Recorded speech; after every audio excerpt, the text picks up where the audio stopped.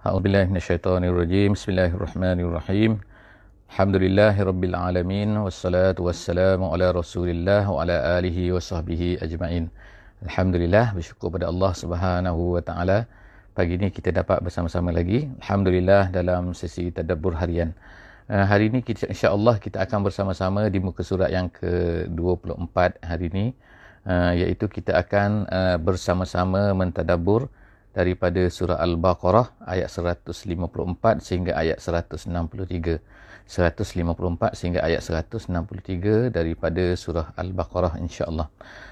Muka surat 24 hari ini 18 hari bulan Syawal tahun 1442 Hijriah bersamaan dengan 31 April 2021 hari Sabtu. Insya-Allah hari ini adalah cuti bagi negara Brunei Darussalam sempena hari nuzul Quran semalam. Hari ini insya-Allah kita akan tengok beberapa perkara lagi, iaitu berkenaan dengan apa-apa yang dikatakan oleh orang-orang musyrik ataupun orang-orang yang mengatakan bahawa perkara kenyataan-kenyataan yang kemudian Allah Subhanahu wa taala nak ceritakan kepada orang-orang yang beriman ni, beberapa hakikat-hakikat yang tertentu. Jadi insya-Allah, dan juga sedikit perkara yang berkenaan dengan perkara-perkara yang berkenaan dengan yang dilakukan oleh orang-orang kafir musyrik sebelum daripada Islam, dan kemudian orang-orang Islam ni merasai tidak selesa untuk melakukan perkara-perkara tersebut, tetapi ianya dijelaskan oleh Allah Subhanahu wa taala bahawa perkara tersebut adalah tidak menjadi masalah bagi mereka untuk melakukannya, as long as bukanlah mereka ini mengikut apa yang dilakukan oleh orang-orang musyrik. Jadi insya-Allah kita akan baca daripada ayat 154 insya-Allah. A'udzubillahi minasyaitonirrajim. Bismillahirrahmanirrahim. Wala taqulu liman yuqtalu fi sabilillahi amwat bal ahya'un walakin la tash'urun. Alhamdulillah, kita akan tengok ayat yang pertama ni berkenaan dengan apabila adanya, iaitu mengenai dengan kita boleh katakan seperti sebab nuzul. Apabila ada orang-orang yang mengatakan bahawa orang-orang yang mati syahid di jalan Allah Subhanahu wa taala ini adalah mati. Jadi mereka ni seolah-olah mereka dah tak ada lah. Hum amwat, kata mereka ni dah mati. Jadi Allah Subhanahu wa taala telah menyebutkan tentang perkara ini, bahawa sebenarnya apa yang mereka sangka, ataupun jika sekiranya lah kita menyangka orang yang mati syahid itu mati, tapi sebenarnya Allah Ta'ala menyebutkan bahawa sebenarnya mereka ini tidak mati. Bahkan mereka ini Allah Ta'ala kata adalah hidup. Bal ahya, mereka ini adalah orang hidup, sama seperti orang hidup, diberi rezeki oleh Allah Subhanahu wa Ta'ala. Sebagaimana kita ni yang hidup ni, yang bergerak ni, yang ada nyawa ni, kita kata ada roh lah kan, ada dapat rezeki, sebab itulah kita ni masih hidup. Tapi apabila kita ni dah tak ada rezeki, maka kita dipanggil sebagai orang mati. Tetapi Allah Subhanahu wa taala sebutkan bahawa sebenarnya orang-orang yang mati syahid ni, mereka juga sebenarnya mendapat rezeki. Jadi Allah Subhanahu wa taala sebut sini, jangan kamu katakan. Jadi sebab itulah bila kita lihat orang syahid kan, dia syahid, kita kata dia syahid. Kalau kita sebut dia mati syahid, kalau ikut perkataannya tak betul sikit lah. Sebab mereka tu bukan amwat. Kita ni seolah-olah bila kita kata dia mati syahid, seolahnya kita ni bertentangan lah dengan apa yang disebutkan oleh Nabi oleh Allah Subhanahu wa taala. Sebenarnya mereka ni adalah hidup. Jadi ada satu hadis Nabi yang berkenaan dengan perkara ini, iaitu Nabi menyebutkan, saya sebutkan dari segi pengertiannya sajalah kan, iaitu ruh-ruh orang-orang yang mati ni mereka sebenarnya berada di dalam perut. Kita kata perut macam, bukan perut juga macam burung tu. Jadi burung tu ada depan dia tu kan. Jadi burung tu warna hijau. Mereka ni berterbangan di dalam syurga, disebutkan oleh Nabi sallallahu alaihi wasallam. Jadi bila mereka mati saja, maka ruh mereka tu masuk situ, lalu makna berada di syurga. Masya-Allah kan, kalau kita mati syahid. Sebab itulah sebahagian daripada kita nak kata tema ataupun kita slogan orang-orang mukmin ni ialah al-mautu fi sabilillahi asma amanina, sebagaimana yang diungkapkan, iaitu hendaklah setiap daripada kita ni menjadikan mati di jalan Allah itu al-mautu fi sabilillah, mati di jalan Allah, maknanya syahid lah. Maknanya bersyahid, tapi mati di jalan Allah iaitu seseorang yang mati di jalan Allah, maknanya kerana di jalan Allah melakukan apa-apa aktiviti di jalan Allah, sama ada berperang dan tidak berperang dan sebagainya, tapi untuk mendapat syahid. Dari segi syahid dunianya ialah tidak disembahyangkan dan tidak kita kata tidak dimandikan tu, maka itu adalah orang-orang yang syahid dalam peperangan. Jadi mereka ini Allah Ta'ala kata mereka ini hidup. Itu yang dikatakan. Kemudian walakin la tash'urun, tapi kamu tak tash'urun. Tash'urun terjemahannya merasakan, tapi dalam Al-Quran, ulama-ulama tafsir sebut ialah maksud la tash'urun ialah la ta'lamun, iaitu bahawa kamu tak tahu bahawa mereka sebenarnya sedang mendapat syurga, mendapat nikmat daripada Allah Subhanahu wa Ta'ala.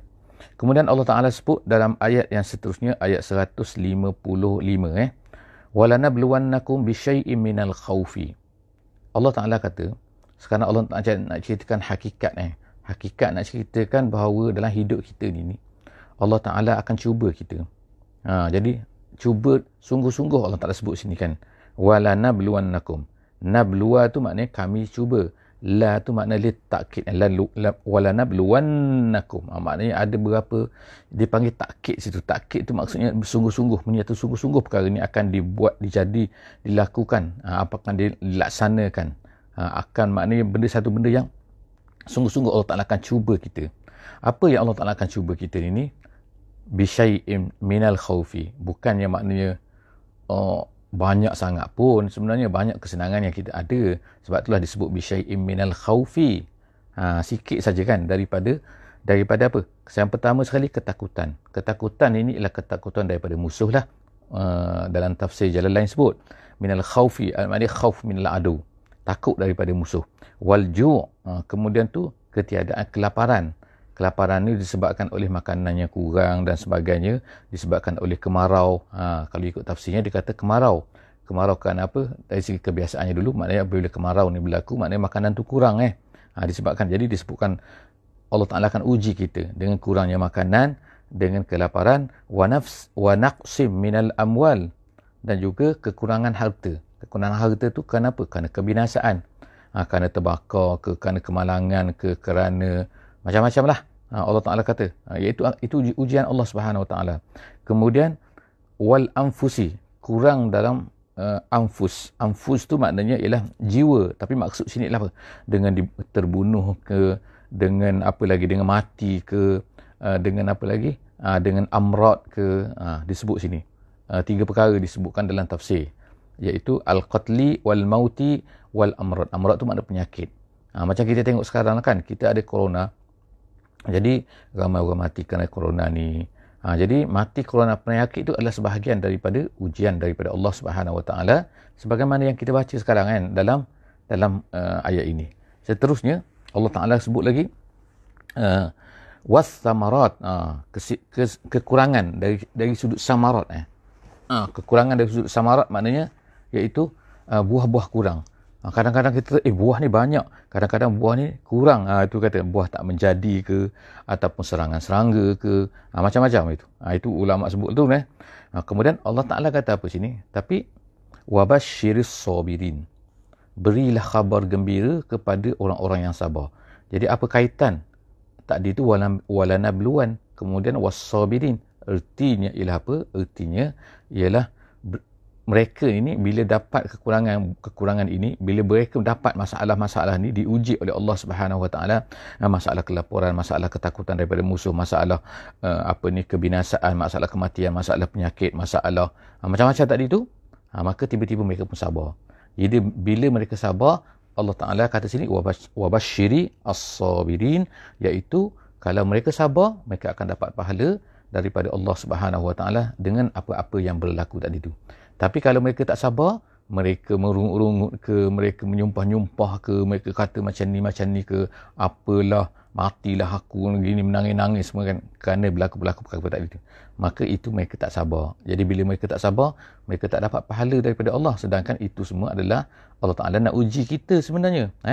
Okey. Seterusnya ayat 156. Allazina iza asabathum musibah. Allah Taala sebut lagi kan sini kan. Sambung lagi tu.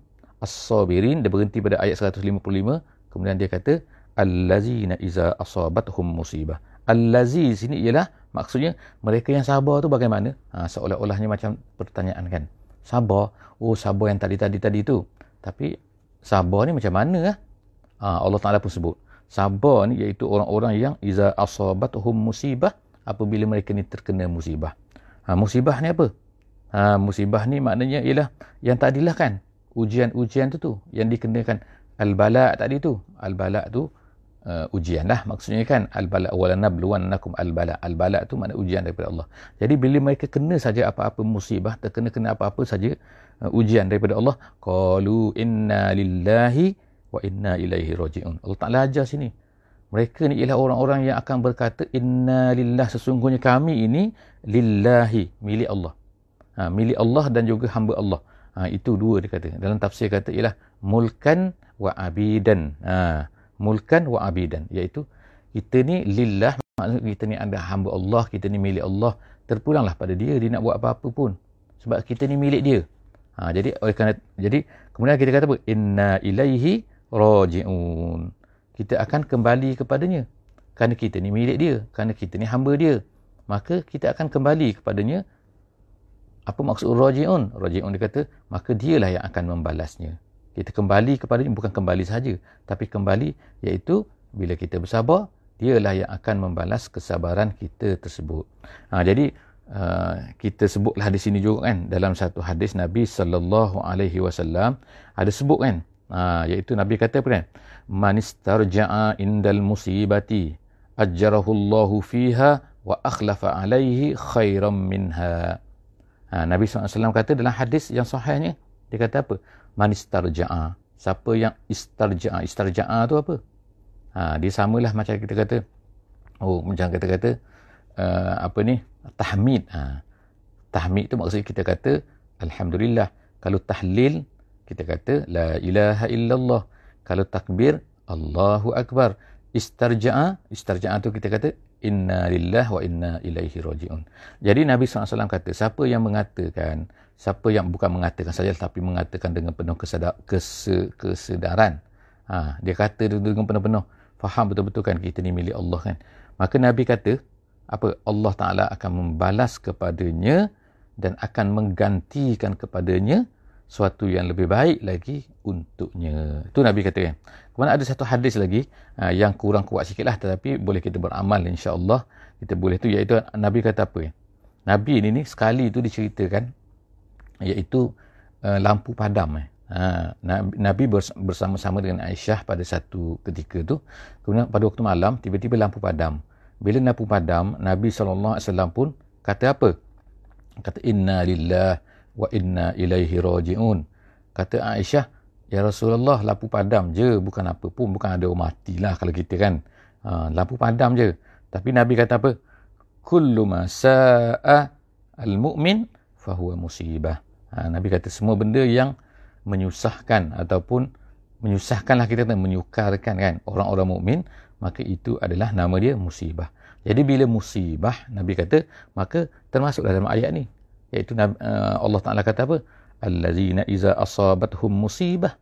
Bila dia terkena sesuatu musibah, maka dia akan berkata inna lillah wa inna ilaihi raji'un. Jadi kita selepas ni insya-Allah kan, bila kita berlaku je apa-apa kan, lampu padam pun, sebab itulah saya ingat lagi kan, kalau orang Arab ni kalau black out ke, semua kan ramai-ramai bunyi satu masjid tu, inna lillah wa inna ilaihi raji'un. Rupanya bila kita tengok hadis ni, barulah kita faham mereka beramal dengan apa yang dibuat, yang dilakukan oleh baginda Nabi sallallahu alaihi wasallam. Jadi apa-apa sajalah kan peristiwa-peristiwa yang kita rasa macam itu kan, maka itu adalah merupakan musibah. Kemudian lagi ayat 157 ulaika alaihim salawatum mir rabbihim wa rahmah wa ulaika humul muhtadun. Allah Ta'ala kata, itulah Allah Ta'ala pujikan, itulah dia orang-orang yang apa? Salawatun. Salawatun sini maksudnya ialah maghfiratun. Maghfirah, keampunan. Mereka itulah orang-orang yang mendapat keampunan daripada Tuhannya dan juga mendapat rahmat. Makna rahmat sini adalah maksudnya nikmat daripada Allah Ta'ala. Jadi itulah orang-orang yang akan mendapat maghfirah, keampunan dan mendapat nikmat syurga daripada Allah Subhanahu Wa Ta'ala, dan mereka itulah juga orang-orang yang muhtadun. Kemudian seterusnya ayat 158 kita tengok. Sekarang kita masuklah, kalau ikut dalam mushafnya dia akan tanda situ, ini adalah masuk dalam hizib baru. Hizib baru iaitu macam seolah-olahnya kita kata macam cerita barulah kan. Tapi kita tengok insya-Allah. Allah Subhanahu Wa Ta'ala sebut sini innas safa wal marwata. Innas safa wal marwata.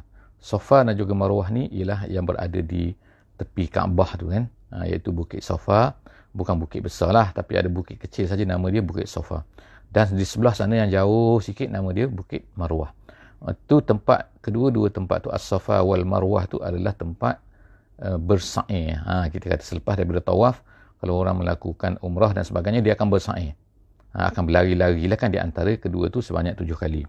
Jadi kita tengok bermula dengan As-Safa wal Marwah. Maka oleh kerana Allah Ta'ala mulakan dengan As-Safa, maka Nabi kata, aku akan memulanya dengan apa yang dimulakan oleh Allah Subhanahu Wa Ta'ala, iaitu As-Safa. Maknanya kita start sa'i, sebab itulah kita start sa'i, kita bermula daripada Safa dan kemudian kita berakhir di Marwah. Jadi Allah Ta'ala kata sesungguhnya Safa dan Marwah itu adalah termasuk min sya'airillah, daripada sya'air maknanya ma'alim. Kita sebut sebelum daripada ni bahawa ibadat ni ada dua jenis. Satu ibadat zahir, satu ibadat batin. Ibadat batin ni maksudnya ibadat dalam hati. Ibadat dalam hati itu kedua-dua ni perlu. Tapi yang luar ni adalah dipanggil sebagai sya'air. Sebab apa? Sebab dia akan nampak. Ataupun dipanggil sebagai ma'alim. Ma'alim ni satu benda yang nampak.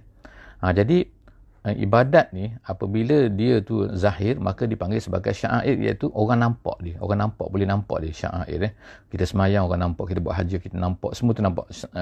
Jadi Allah Subhanahu Wa Ta'ala kata Safa dan Marwah tu merupakan daripada tanda-tanda yang menjadi tempat untuk ibadah.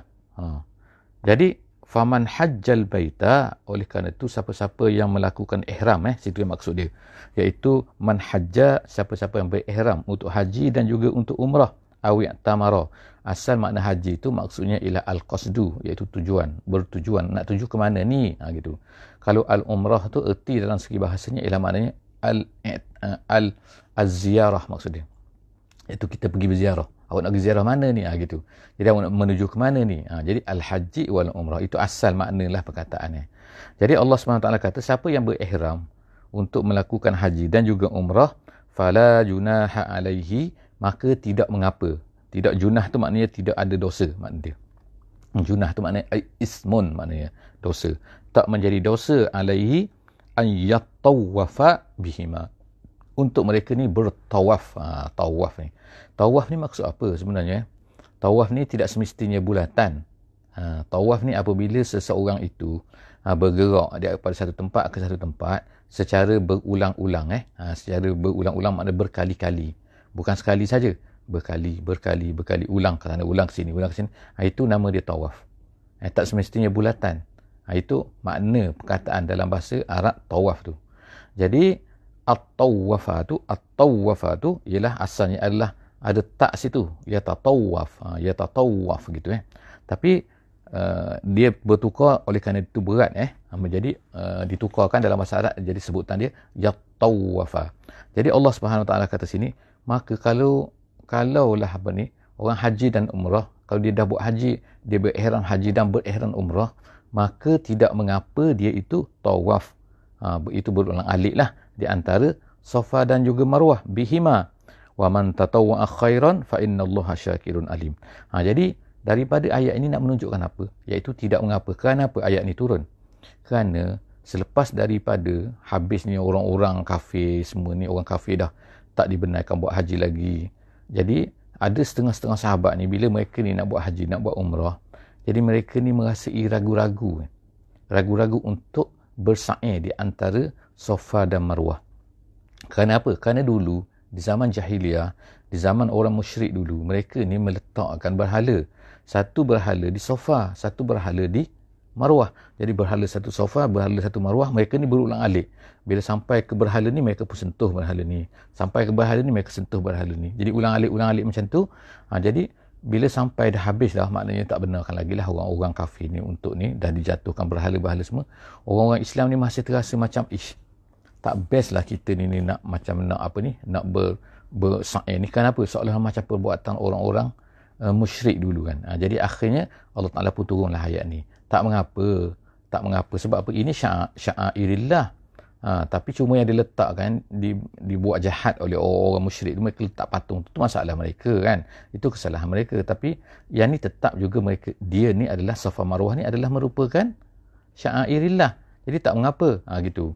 Jadi daripada itu di sini ialah maka kita ambil daripada hadis Nabi SAW.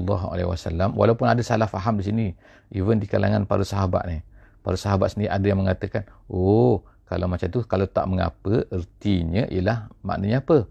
Seperti seorang sahabat tu bernama Urwah bin Az-Zubair.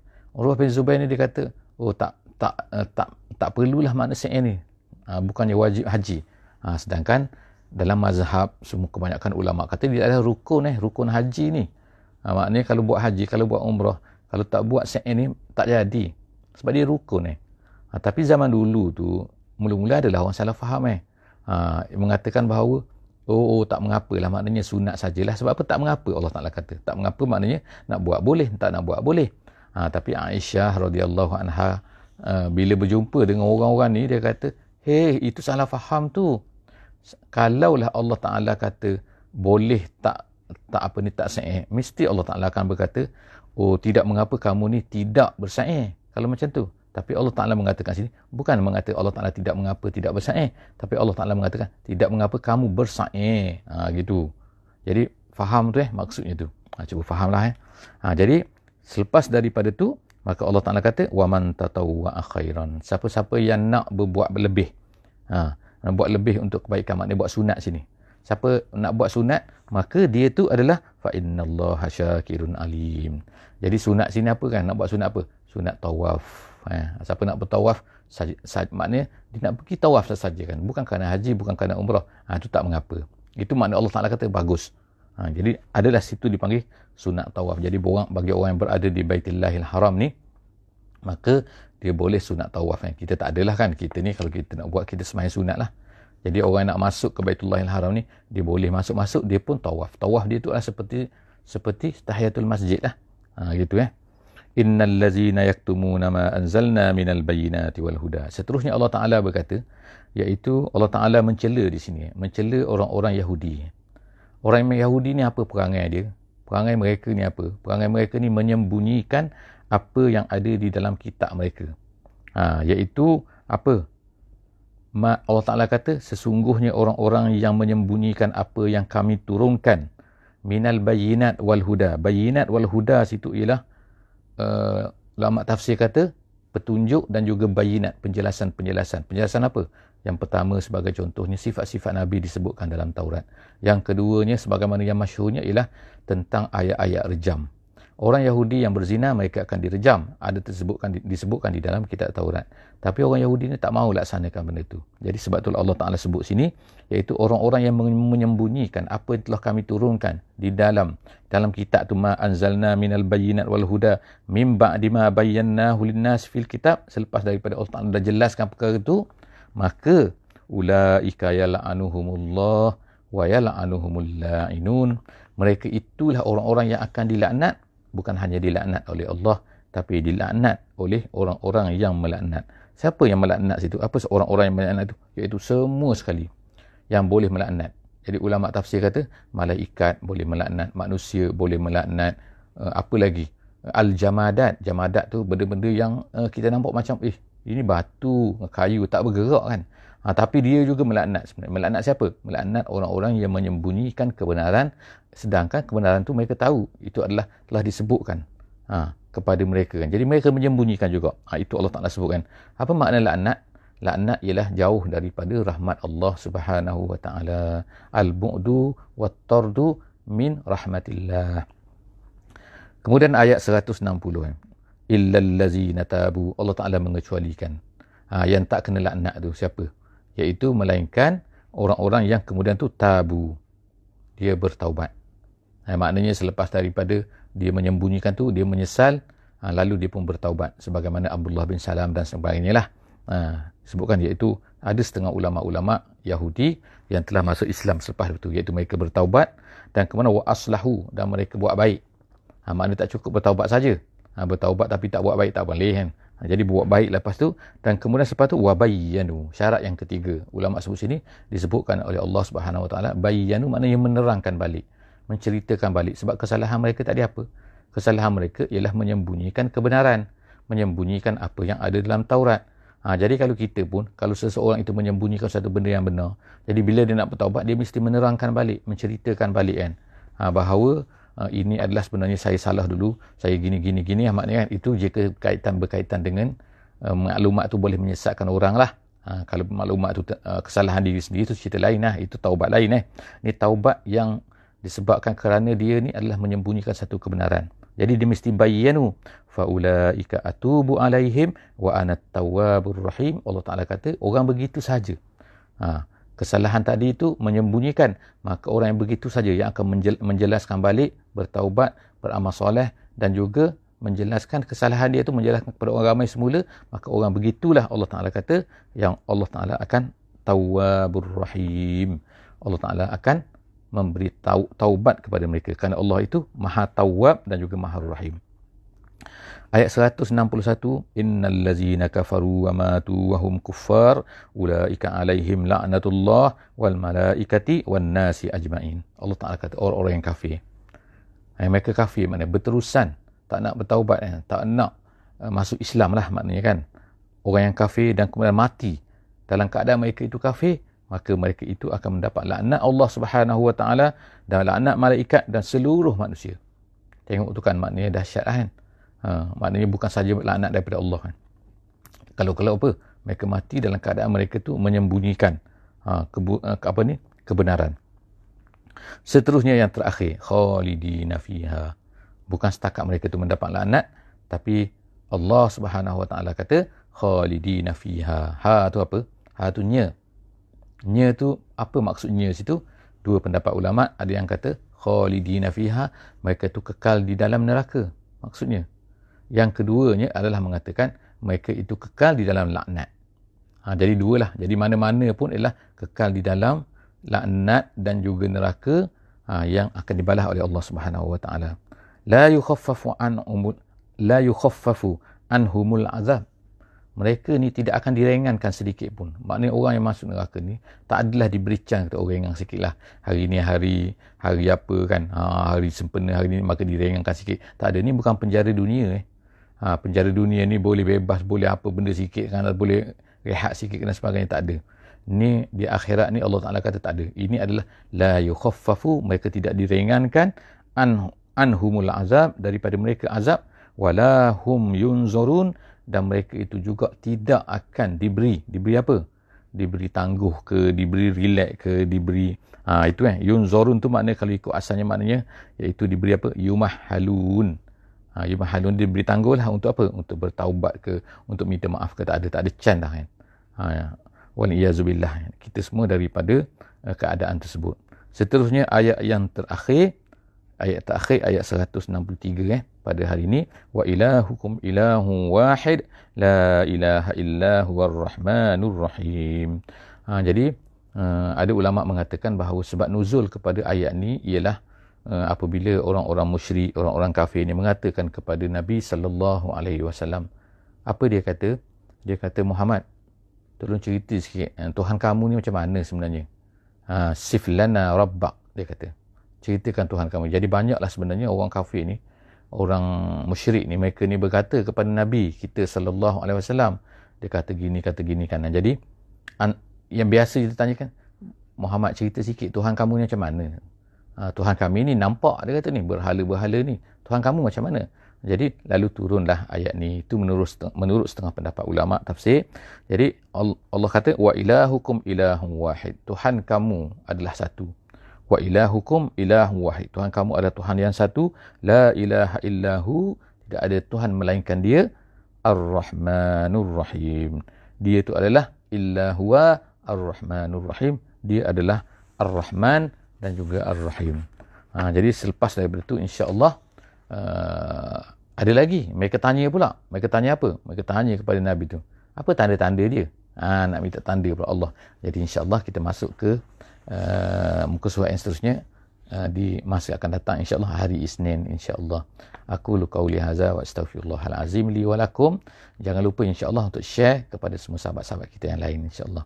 Wassalamualaikum warahmatullahi wabarakatuh.